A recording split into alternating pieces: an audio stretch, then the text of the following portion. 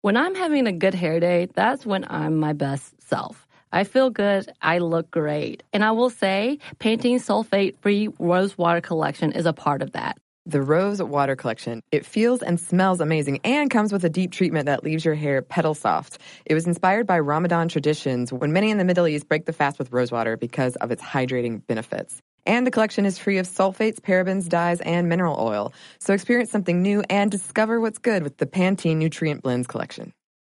Available now from iHeart, a new series presented by T-Mobile for Business, The Restless Ones. Join me, Jonathan Strickland, as I explore the coming technological revolution with the restless business leaders who stand right on the cutting edge. They know there is a better way to get things done, and they are ready, curious, excited for the next technological innovation to unlock their vision of the future. In each episode, we'll learn more from the restless ones themselves and dive deep into how the 5G revolution could enable their teams to thrive. The Restless Ones is now available on the iHeartRadio app or wherever you listen to podcasts. Welcome to Stuff Mom Never Told You from HowStuffWorks.com.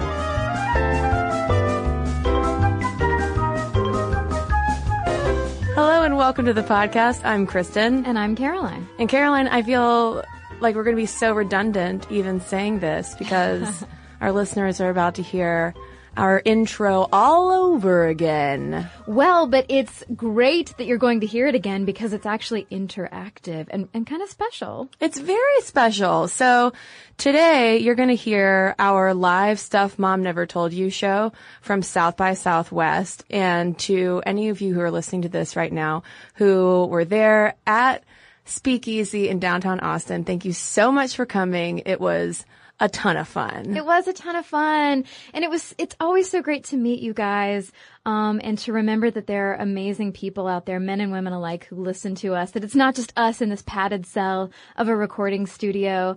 And I was so glad that so many people got to hear all of the amazing things that our guest, Nicole Cabrera, had to say. And since Nicole's going to introduce herself in the live show in which we talk about sexism and science communication with a focus on astronomy for a reason that will make itself very known very soon, Caroline, should we just dive right in? Let's dive right in.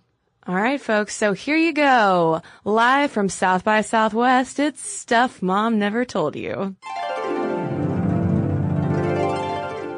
Since this is being recorded, we're really just going to pretend that we're all in the Stuff Mom Never Told You studio together. Yeah. Although be glad that we aren't because it's a tiny room. It would be so It would sweaty. be very uncomfortable. But this is our Stuff Mom Never Told You studio today. And we're going to start our show the same way we start all of our podcasts. We're going to say our names. And then when I point to you, say, and I'm, and then say your name. And it'll sound, just like it'll be a mess. A hot mess. You'll love it. It's gonna add to the effect. All right, you ready? I'm holding this like it's a steering wheel. Let's do it. Okay, cool. Hello and welcome to the podcast. I'm Kristen. And I'm Caroline. And I'm Nicole. I caught all of those names. And I'll remember every one of them. That's so good.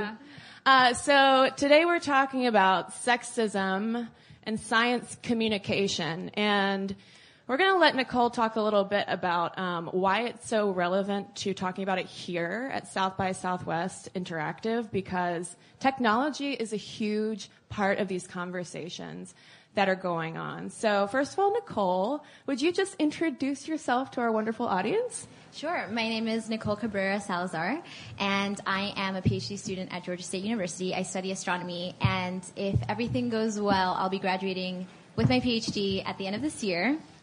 So I will be Dr. Cabrera Salazar. Heck yeah. Yep. And so tell us why, beyond just hanging out with us. You're here at South by. This is actually the reason that I flew all this way. Well, I have a panel it's not just my panel, actually, but Jen Goldbeck, who's a TED Fellow, and my friend Summer Ash. We're doing a panel tomorrow at, I think, 5 o'clock, if I'm not mistaken, on, it's called #Distractingly Sexy, and it has to do with how to fight science sexism on social media.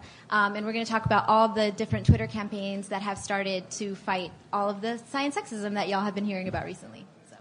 Yeah, so we're going to kind of give a little intro to some of that stuff that you're going to be talking about even more in depth tomorrow. But first we want to tell our meet cute story with Nicole, because it involves a wonderful email to momstuff@howstuffworks.com. Where you can also email us cute things. Yes. Okay, so we had done a 2-part episode on women in astronomy. We got really into it. It was originally going to be 1 episode, but then we had to make it 2. It can't be contained. Because it's that much sexism. So we got this email from a fabulous lady named Nicole. And she said, you mentioned in your podcast that you were wondering if there would be any lady Neil deGrasse Tysons anytime soon. It just so happens that I'm getting my PhD in astronomy, graduating next year, and I'll be going into astronomy education and public outreach. Sorry if this is embarrassing. The same sort of thing Neil deGrasse Tyson does, just on a smaller scale. I'm not sure if I'll ever achieve this kind of fame, but I'm super passionate about making astronomy accessible to everyone, and I want to focus my career on encouraging women and minorities to pursue STEM careers. That's right. So how could we not reach out to Nicole? Also because she was in Atlanta, and be like, hey, let's be friends. And let's talk in Austin. And Nicole has a fantastic TED Talk that you should absolutely watch after this. And I, because I'm creepy, was watching it this morning while I was doing my hair. I'm a fan. Yeah. Not too stalky. No.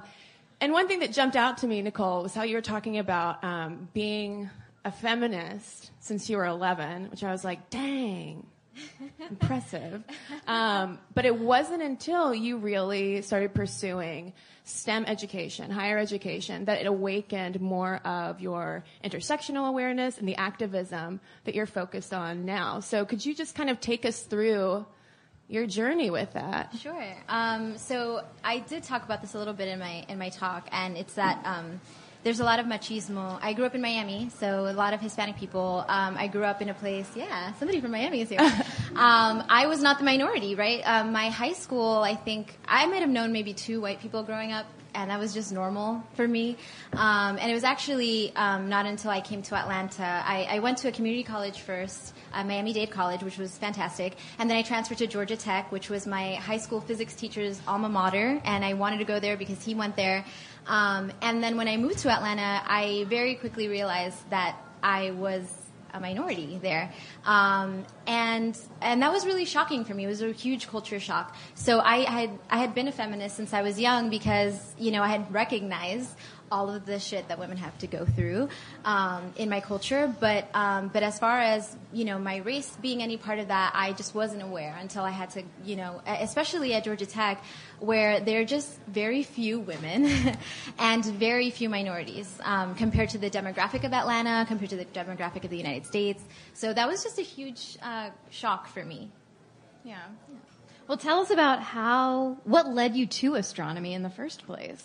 Well, so in high school, I had this really encouraging physics teacher who was amazing, and he saw my potential, and he nurtured that. And so I decided I wanted to be in physics, so I went to Georgia Tech and I studied physics. And while I was there, my first semester there, I had an astronomy class, and it was awesome, and I thought, this is amazing. So I started doing research with my astronomy professor, and he said, you should apply for summer internships. The National Science Foundation, they fund these internships over the summer, and you go and they pay you.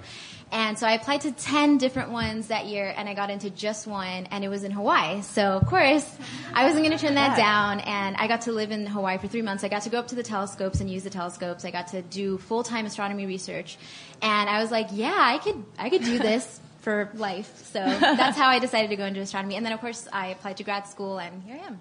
Well, but what is the intersection, though? I mean, we are talking about intersectionality, but what is the intersection of you studying astronomy and getting into the sciences and realizing, oh, wait, I actually want to go over to the advocacy activist arena? Right. So I had, as soon as I came to Atlanta and I started my bachelor's in physics, I realized that not only was I the only woman in all of my physics classes, but I was also the only minority. So it was all white dudes and me. And that can be really intimidating, and I was just super aware of that. And so I wanted to connect with other women, and I always had been passionate about science education and just like telling people about astronomy because it's so cool. And I just focused a lot of that energy trying to reach people like me. So because I had a hard time going through that, the year that I graduated, I was the only woman graduating with a physics degree, and I'm pretty sure the only minority as well, just from Georgia Tech. And so that had a huge effect on me. And then grad school, I came in wanting to be a researcher. I was there for, I think, 4 years. And after that, there was just a lot of hardship that you have to go through, a lot of intimidating places, and just you have a different experience, I feel like, than when you're a white dude who has tons of other white dudes around him validating his experience. And I had a lot of just difficulties in my department, or in my experience as a grad student, that I always thought were like because I was a lady. But then I realized that some of the white women around me were not experiencing the same things, right? And so I was like, wow, like maybe race has something to do with it too. And so that was really shocking for me, and also just knowing that the number of sacrifices I would have to make in my life in order to make it as a professor, right? Like you have to give so much up, and you have to, travel the world doing temporary research positions and then publishing lots of papers, and that means working around the clock and maybe putting off having a family and putting off, having a good work-life balance. And I didn't want that. As a woman, you have to be much, much more competitive than your male counterparts in order to make it as far.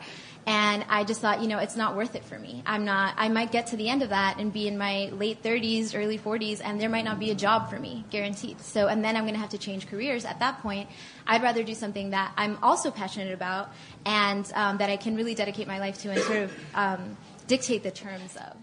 So in the process of all this, I'm curious if you sort of found your community, people who had experienced similar things and probably felt similarly isolated at all. Yeah, so it wasn't until last year, not even a year ago, there was this hugely different conference that was started called Inclusive Astronomy. And it was the very first conference of its kind, and it had to do with, we're going to talk about these issues, all the isms in astronomy, ableism, sexism, racism, and how it affects our young scientists. And what are we going to do about it, too? So it was this, 3 or 4 day conference. I took maybe 7 grad students with me. It was in Nashville. And over those 3 days, we learned about, systemic racism. We learned about how sexism affects the numbers. And we also put together recommendations for the community, the astronomy community, in terms of universities, departments, the National Science Foundation, NASA. What can we recommend to them to make it better for people like me and for other people at other intersections? And so going to that conference, that was the first time I had met other Latina astronomers. Very first time. And I'm very far along in my graduate career. And so that was a huge shock to me. And it just made me realize, wow, I haven't had this community this whole time. It has been very isolating, and I need to be able to have that so that I can succeed. And it seems like, to that point in the context of being here at South by, that social media and tech have facilitated some of that community building. Absolutely. As well. Yes, because so a lot of these conversations you can't have in real life because most of your colleagues they don't get it, right? If they're not experiencing those things, a lot of guys have told me wow, I can't believe all this sexual harassment in astronomy is happening. They just had no idea, and it's happening right under your nose, right? But it's because when you don't have to experience some identity, then you're completely blind to it. And so I have found online several communities that I can connect with, other like-minded people who are fighting for those same rights in astronomy and in science in general. And those are the people that I've really been able to connect with so that I don't feel so isolated and alone. Yeah. Yeah. Well, and it seems, too, that speaking of astronomy, that's really been the hotbed for a lot of this. There's been so much activism specifically within astronomy. And as a layperson, it surprised me. I mean, I had no idea. But also that tells you a lot about how much I know about the day-to-day workings of astronomers. But curious to know why astronomy? So I really think, okay, what we have to realize, and this is something that we're going to talk about more tomorrow, is that science is not above culture, right? science is actually deeply entrenched in the culture that we all live in. And that means that if there's going to be sexism in society, if there's going to be sexual harassment in society, it's going to happen in science as well. The problem is that we associate science as being this objective, noble field where nothing bad can happen because scientists are, so objective and so smart and everything. And of course they're going to be above that, but they're not. And also another problem is that, in academia in general, not just in science, but just in academia, you have professors who are, they're bringing in millions of dollars in grants and they have tenure, so it's really hard to get them fired. And they're more powerful, and you have these younger grad students or undergrad students sometimes that have no power, and they are not as important to the universities as these professors are. And so we have a community that's actually willing to talk about these issues. So starting, I think, with that Inclusive Astronomy Conference, and even much before, there are members of the astronomy community who have been fighting this all along. And when that story broke out, our community rallied together on social media so that Jeff Marcy would get fired because, in the midst of all this, it came out that the Title IX investigation that he went through, they found him in violation. He had harassed several students, undergraduate students, and more than we even know about. And the University of California, Berkeley said, well, the next time you do something like this, you might get fired. And our community was outraged. And so the people in this community really fought through social media, a lot of the younger people, and putting pressure on journalists and putting pressure on departments and agencies. And that's why you're hearing about it.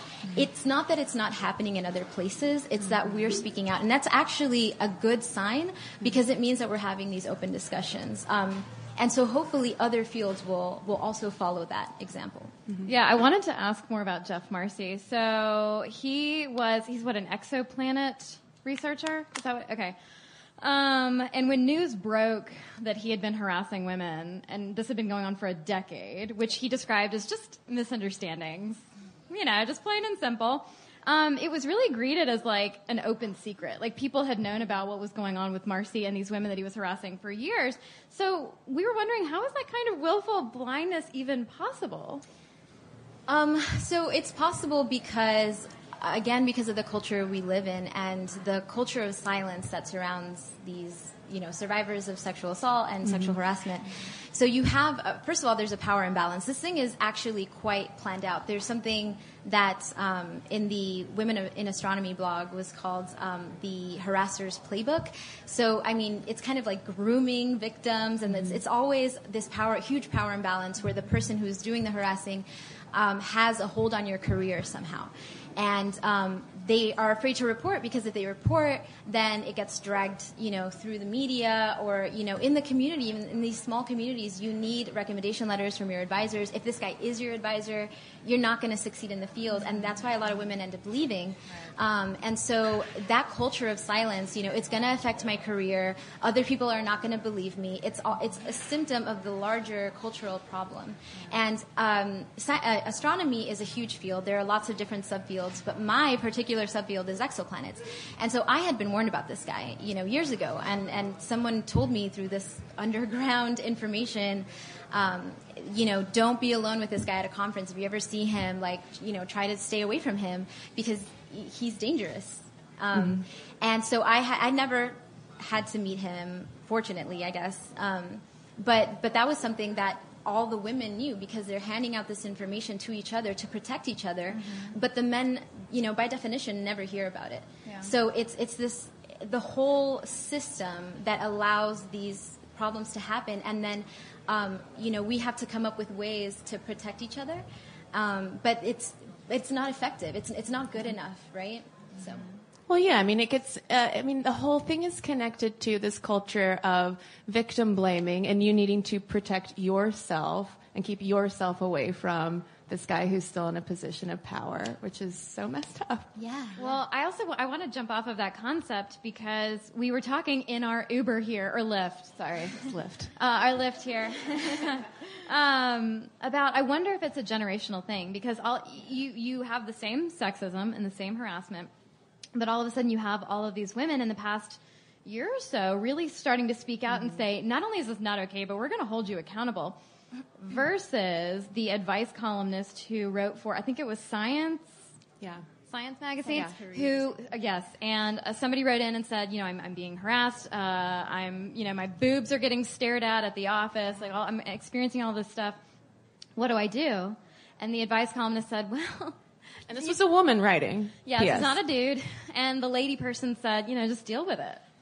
You just have to put up with it. It's part of the job. It's part of the industry. You should just put up or shut up. And so, what's going on there? Is this a generational thing, or what do you feel like is behind part of this shift? So I think that social media plays a hugely important role because, and Twitter especially, Twitter is actually the social media platform that best represents the demographics of the U.S., right? So other social media platforms like Reddit, you have a bunch of, men who are between the ages of 16 and 35 or whatever, and white men, and they dominate the conversation. Whereas on Twitter, you have, more diversity, and so you get more voices heard. So traditionally, women did not have a platform to speak. Minorities did not have a platform to speak. And now social media is providing that. So it's not that these conversations weren't happening before. It's that no one was listening. Mm-hmm. And social media provides a platform for people to actually, those voices get amplified. Yeah.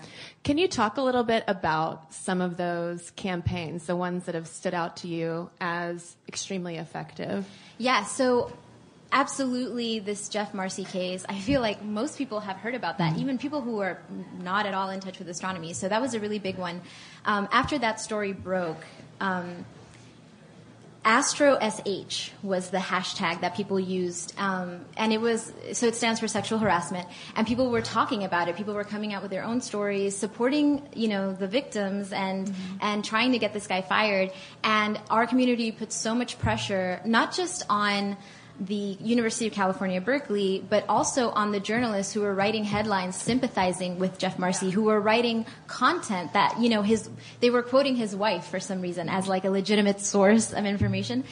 And that was in the New York Times. Yeah. And so our community did not stop. I mean, I'm part of this Facebook group that's, it's for equity and inclusion in physics and astronomy. And all the people in there were like, we're writing a letter. Who's going to sign it? Who's going to help us draft it? Or we're over here on Twitter, talking about this, everybody, get on board. And so we really organized.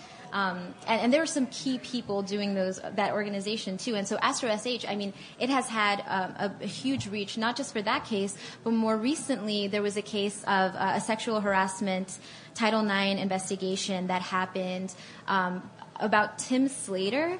This happened 10 years ago or something, but now he's at a different university. He was also found in violation.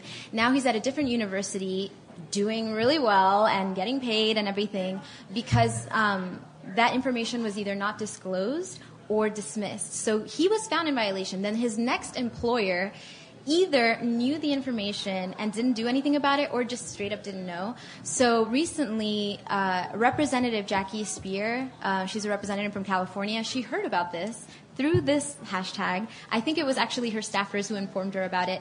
And she's now proposing legislation that's going to make these Title IX investigations, at least in the state of California, transparent so that that information becomes public, right? The conclusions of the investigations become public, and that, to force universities to share that information with the future employer of the perpetrators. And that would be huge. Because currently it's, you have a Title IX investigation and then nothing happens. Mm-hmm. Literally a slap on the wrist, and sometimes not even that. That's incredible, though. I feel like hashtag activism is dismissed. A lot of times it's like, oh, that's so cute, your little hashtag, fun. But these things are creating actual political institutional changes. It's incredible. Yeah, I think the people who complain about it are usually the people who don't need it.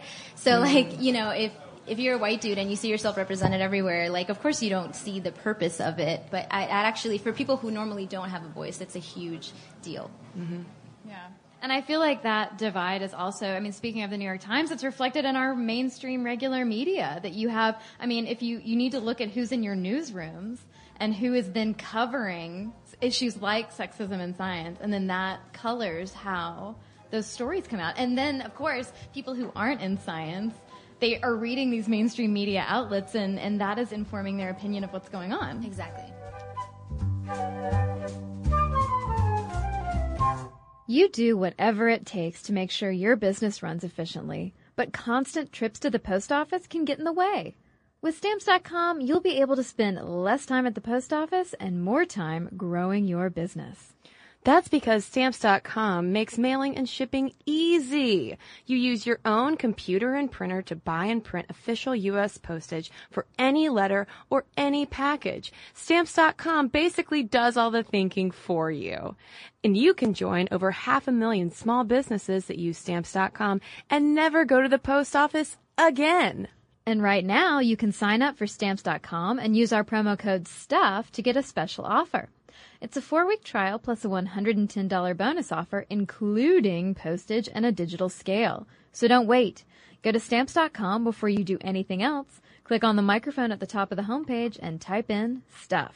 That's Stamps.com. Enter STUFF. And now, back to the show.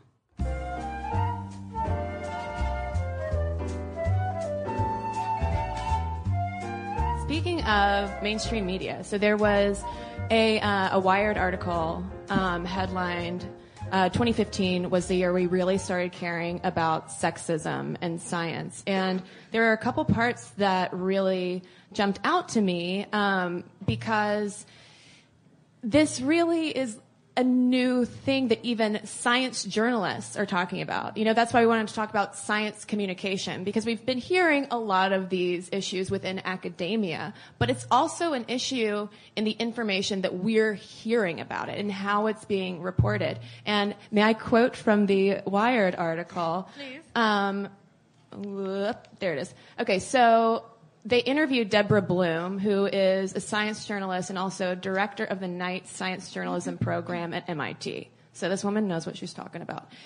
And she said, quote, "I don't think we saw these kinds of news stories and saw this kind of reaction in the journalism community in earlier generations. We're all catching up to this kind of cultural awareness." And then later on, the Wired writer had to say, yeah, I mean, and also if we look at Wired, this is when I have to also own up to the fact that we have only sporadically covered this issue as well. And the writer said, "We've been silent on many of these stories because we've long hoped to cover the ways that science can make the world better, not reflect the world's problems. But that's wrong, of course, and ignoring social inequality doesn't fix it."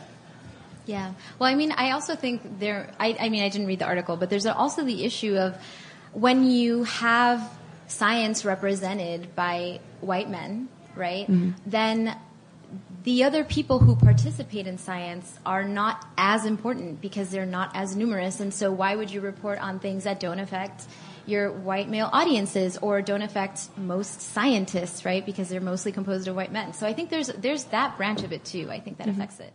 Well, and going to something that you talked about earlier in terms of people assuming, oh, well, science is so objective, you know, they're so smart. Like these kinds of issues are totally separate.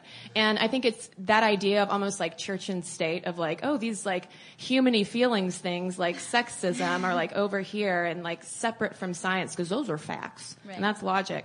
And they don't belong together. And that sentiment is also, almost reflected in this Wired article.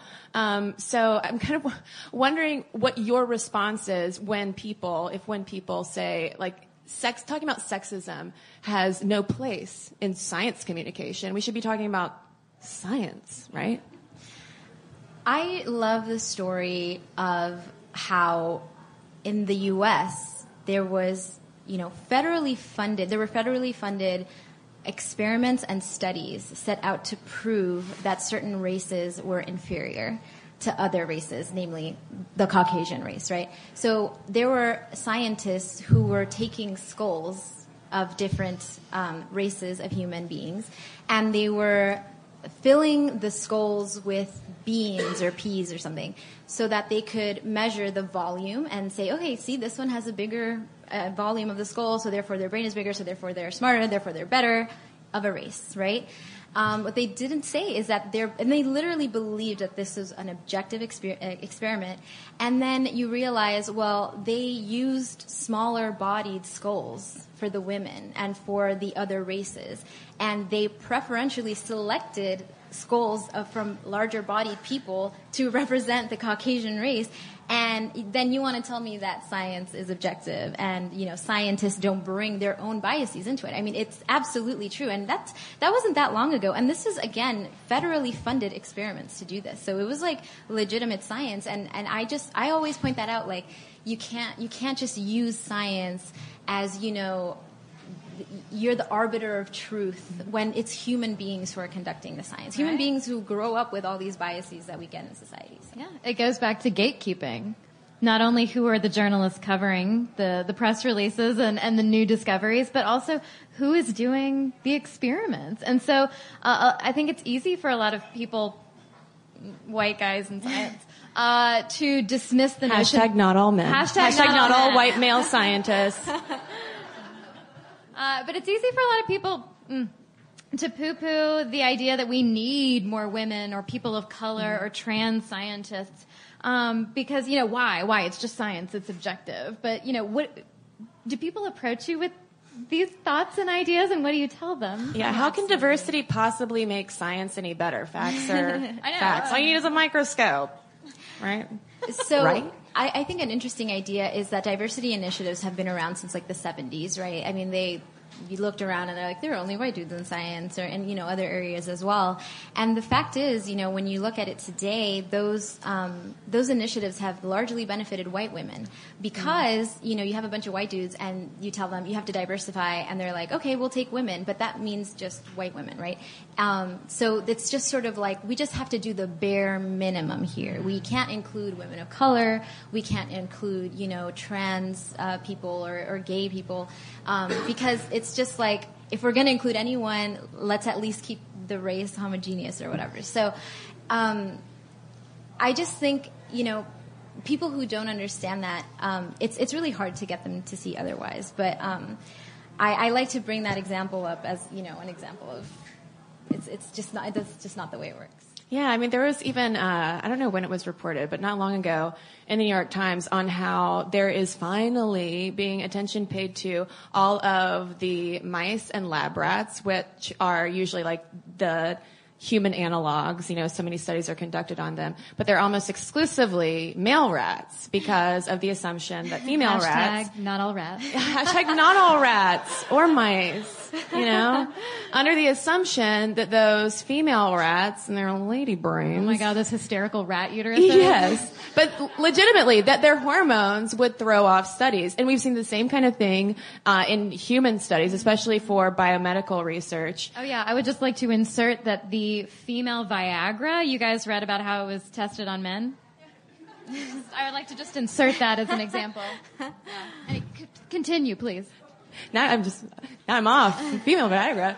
Rats on Viagra? What? But there's only in like the past couple years been attention to that. And I mean, things like, pain medicine, that impacts female bodies different than male bodies. Maybe we need to work on that. And that's incredible. I mean, we're talking about science, right? But we're still like catching up in really basic ways. But thanks to this kind of activism. Yeah. So who are some of the people that we should be following on social media besides you? I mean, we already follow you.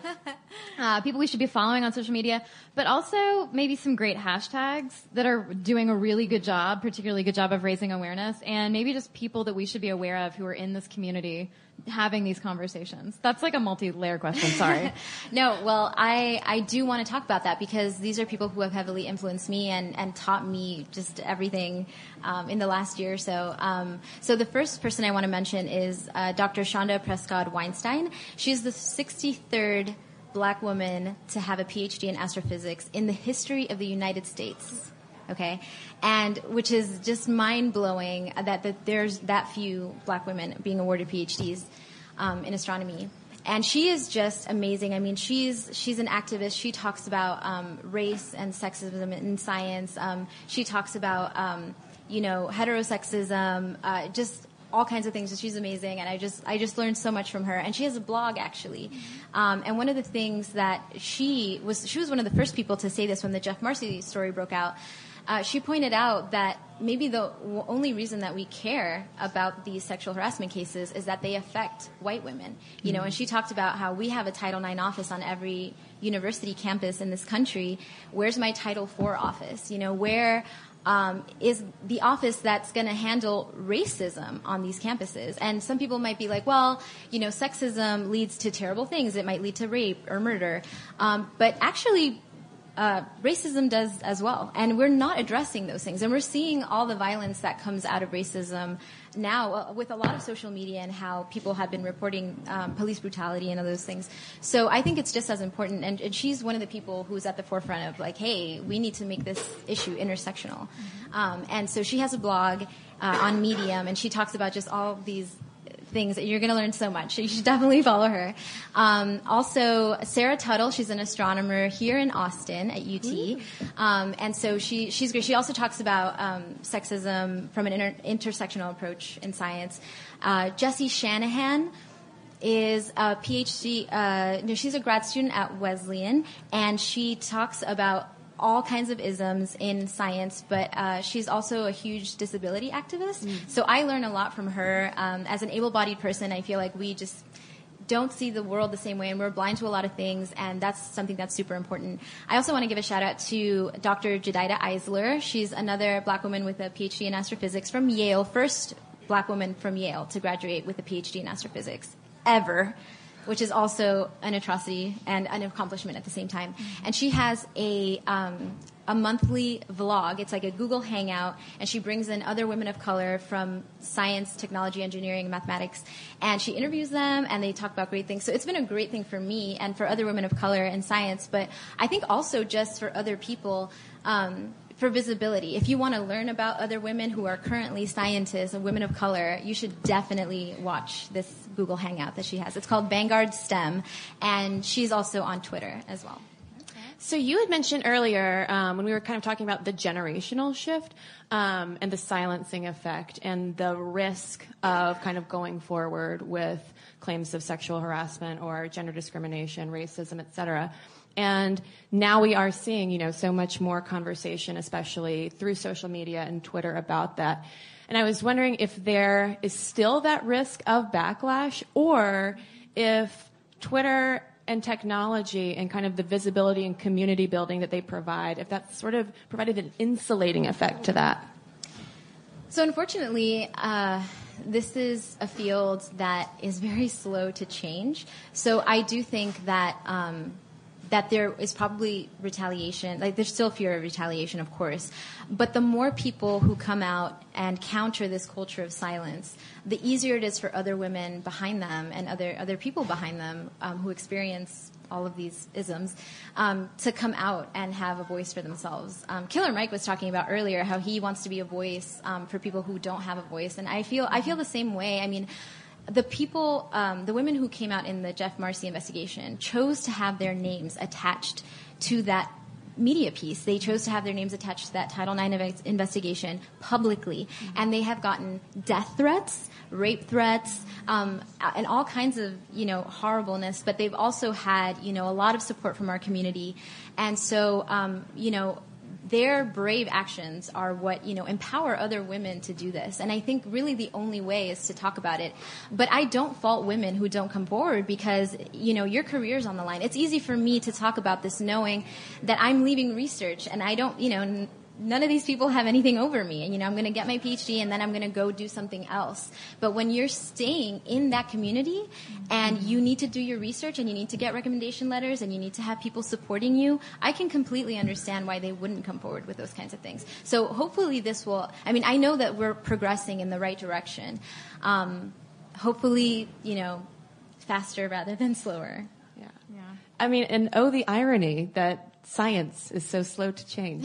Isn't that kind of Exactly. the opposite of how that should be? I mean, what do you think it will take, though? I mean, obviously it will take more than hashtag activism and things like that. But what do you think it will take to make it not such a hostile environment for not just women, but people of color, disabled people, et cetera?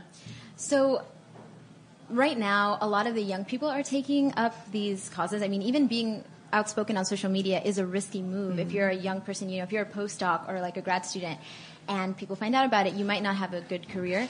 So I think, honestly, the onus is on the professors, people with power, people who have tenure. And really, I think the white men in this profession, if they want to see astronomy going forward and being successful and having more discoveries and everything, then really the onus is on them to start these changes, to, educate yourself about the issues and about who's getting left behind and, trying to make a change. And I actually see that happening now because more people are talking about it and it's more visible. Departments are coming under fire. University of California, Berkeley is definitely under fire. People are starting to pay attention to save their own asses. And I think it's really going to take those people in the higher places because they're the ones with the power, right? And the younger people are going to continue to change things and push through. But as long as those people remain in power and want to do nothing about it, then that change is going to be so slow. Mm-hmm. It'll happen still eventually, but it'll just be too slow. Mm-hmm. Yeah. So what can we non-scientists do? Because it affects us. At some point, it trickles down to all of us. Absolutely. I mean, there's this image that society has about what a scientist looks like. And that image gets passed around through media, and it gets passed down to younger children who then don't believe that they can be a scientist because they don't play the part, right?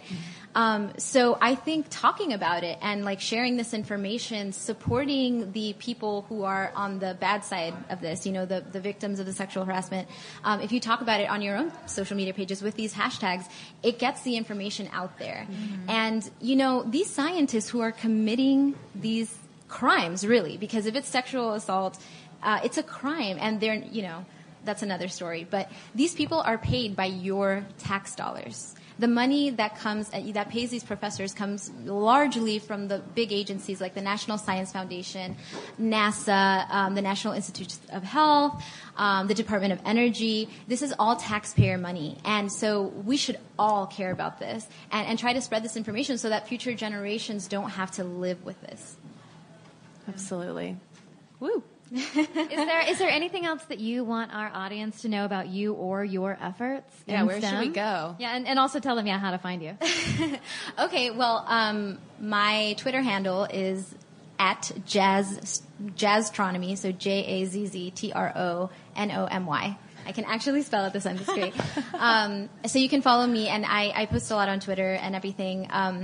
But I try to do as much as I can. So, I mean, I'm one person, but as much as I can, I like to try to support people like me because honestly, the motivation that I have is that I went through this really hard thing that not a lot of people, 90% of people in this country will never get a graduate degree, will never get a PhD, and that was really hard for me. So I knew what it was like, and I didn't want anybody else to go through that. So I turned around and I started a graduate mentoring program in my department, where older grad students will mentor younger or incoming grad students.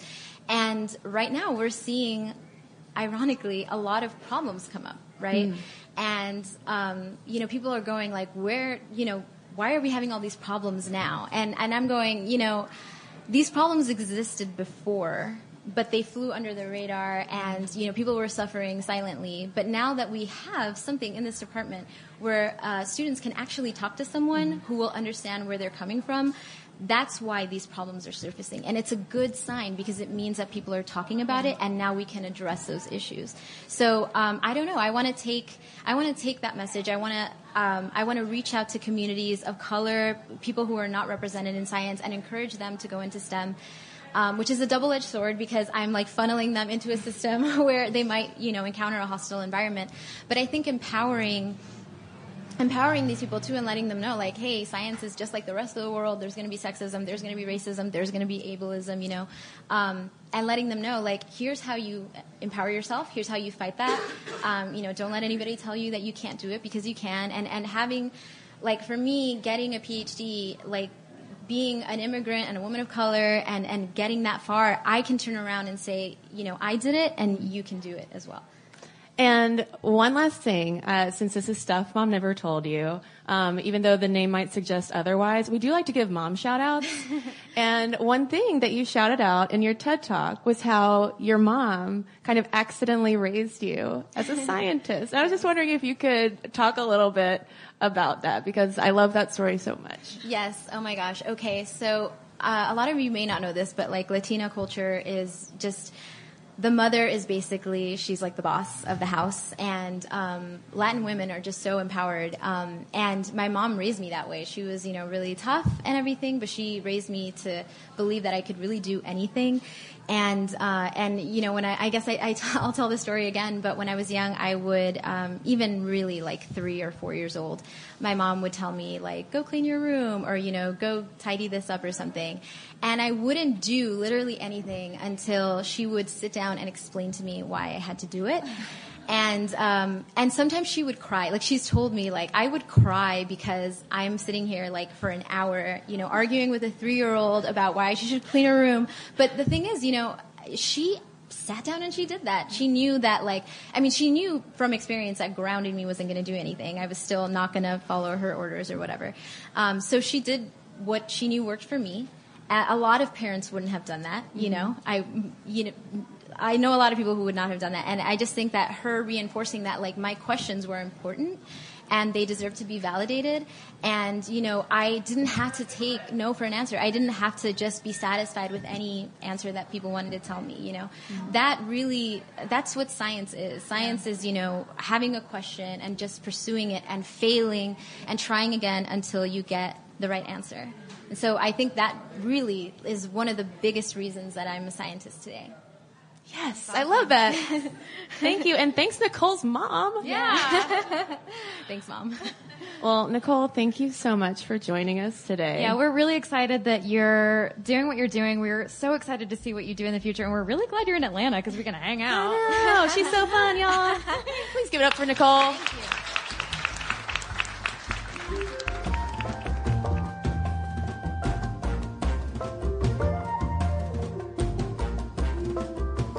So there you have it, folks. Thanks so much to everyone who came to the show. Huge thanks to Nicole Cabrera, who I am convinced is going to change the world. Yeah, Nicole is amazing. And as we said in the show, we're super excited to see where she takes her science education career. And we're hoping that we'll be able to take our live show to other places at some point. I know that we've talked about it and longingly posted on social about where we should go if we were to have a live show. So it is top of mind for us because, again, we love meeting you all, whether it's for lady drinks like we've been doing in some cities or live shows. So if you are a group and can bring us to your city, or if you run a venue and can bring us to your city, let us know. CNC are down to travel. So drop us a line at momstuff@howstuffworks.com. And of course, we also want to hear your thoughts on everything we talked about in that live show on sexism and science communication. So momstuff@howstuffworks.com, again, is our email address. You can also tweet us at momstuffpodcast or message us on Facebook. And we've got a couple of messages to share with you right now.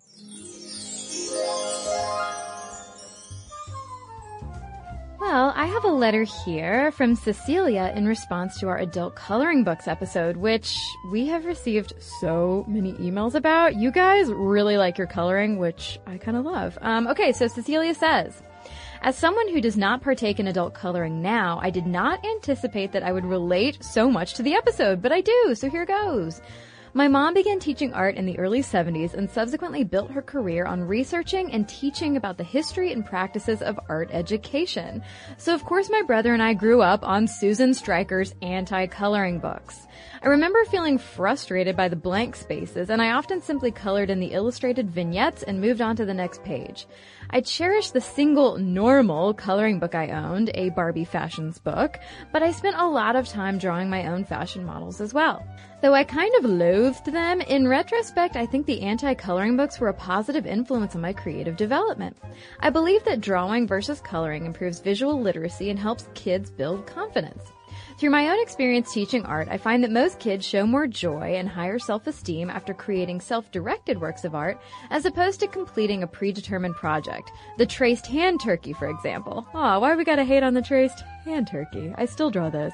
She goes on to say, as for adults, I agree that coloring in between the lines is probably more of a sedative than a stimulant. In college, where I earned my BFA, my friends and I would de-stress at night by smoking weed and coloring in our dorm. While I imagine that I would still enjoy this activity today, I feel obligated to put any free creative energy into making art, a practice that always suffers because of my job and other responsibilities. Thanks again for the episode and for the welcome distraction your show brings to my hours working as an art framer. Well, thank you, Cecilia. Well, I've got a letter here from Marilyn, who is all about some adult coloring books, which... Caroline, whenever I hear the phrase adult coloring books, it does sound like something naughty. Oh, for sure. Without a doubt. But Marilyn writes, I just finished listening to your episode on adult coloring books, and I had to roll my eyes a little at the fuss over coloring books stunting creativity by being a, quote, mindless activity. As someone who does have other creative hobbies like crochet and fiction writing, I can definitely say that my coloring books, one of which I was working on while listening to the episode, aren't making a creatively stagnated robot out of me. Coloring may not be as demanding as other pursuits, but I'd argue that that's what's so great about it. It allows people to exercise a simple, low-stress creativity without the real or perceived pressure to make something perfect. Talking to people with creative pursuits like writing or art, one of the most common threads you'll find is the anxiety and dissatisfaction over imperfect finished products. Not that I'm speaking from experience or anything. With coloring, you get to exercise the same creative impulse, but without fear of the world crashing down around you if you color outside the lines or that shade of orange doesn't work as well as you thought it might. Coloring is certainly more engaging than a lot of the games I play on my tablet to kill time or procrastinate. And yet at the same time, it doesn't require me to have my brain at 100% at all times and offers a restful and harmless activity to keep my hands busy while I process the rest of my day. As always, great podcast, and I look forward to future episodes, some of which I will definitely listen to while coloring. So thanks so much, Marilyn, and thanks to everyone, all of you who've written about coloring, especially so many coloring letters and photos. We love to see your coloring photos. And for all of your other emails, momstuff@howstuffworks.com is our email address. And to keep up with all of our social media links, blog posts, videos, and podcasts with our sources, so you can learn more about sexism and science communication, you should head on over to stuffmomnevertoldyou.com. For more on this and thousands of other topics, visit howstuffworks.com.